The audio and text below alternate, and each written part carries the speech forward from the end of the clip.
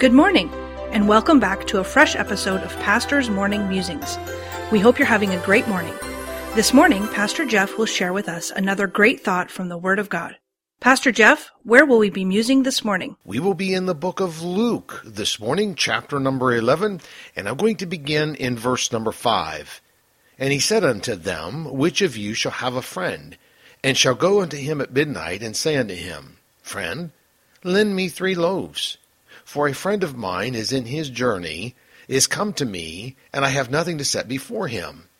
And he from within shall answer and say, Trouble me not. The door is now shut, and my children are with me in bed. I cannot rise and give thee. I say unto you, though he will not rise and give him, because he is his friend, yet because of his importunity will he rise and give him as much as he needeth. And I say unto you, Ask, and it shall be given you. Seek, and ye shall find. Knock, and it shall be opened unto you.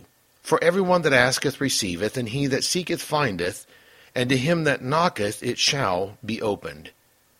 Jesus is with his disciples in a place where Jesus could come apart and pray. The disciples had not only been watching Jesus pray, but had also heard or had noticed that John the Baptist was a man of prayer, and he taught his disciples to pray. These men desired Jesus to teach them to pray as John had taught his disciples. To me, this is interesting, because Jesus never taught them on prayer, but he was the great example of prayer. If they would have simply sat still and observed him, they would have received the teaching that they desired. I do not believe that Jesus gave what we call the Lord's Prayer as an example of how to pray. I do not even believe it was Jesus' intention of giving a model of prayer. To me personally, I believe Jesus is contrasting the way men prayed with the true nature of prayer. Verse 5, I believe, begins the contrast to what we call the model prayer. Jesus gives this parable to illustrate true prayer that receives from God. True prayer, Jesus likens to 2 friends communicating, one in need and one able to meet the need. The one friend who had the need came in faith, believing his friend not only could, but would meet his need.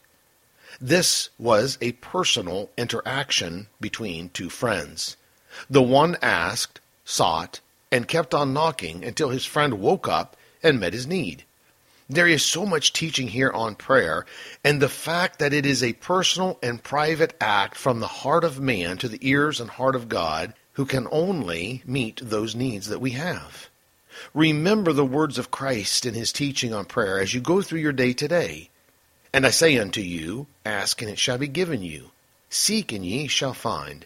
Knock, and it shall be opened unto you. For every one that asketh receiveth, and he that seeketh findeth, and to him that knocketh it shall be opened. To me, this is God's model prayer. The preceding program was produced by Dr. Jeff Harris, pastor, author, and chaplain. Please tune in again tomorrow morning for another fresh episode of Pastor's Morning Musings.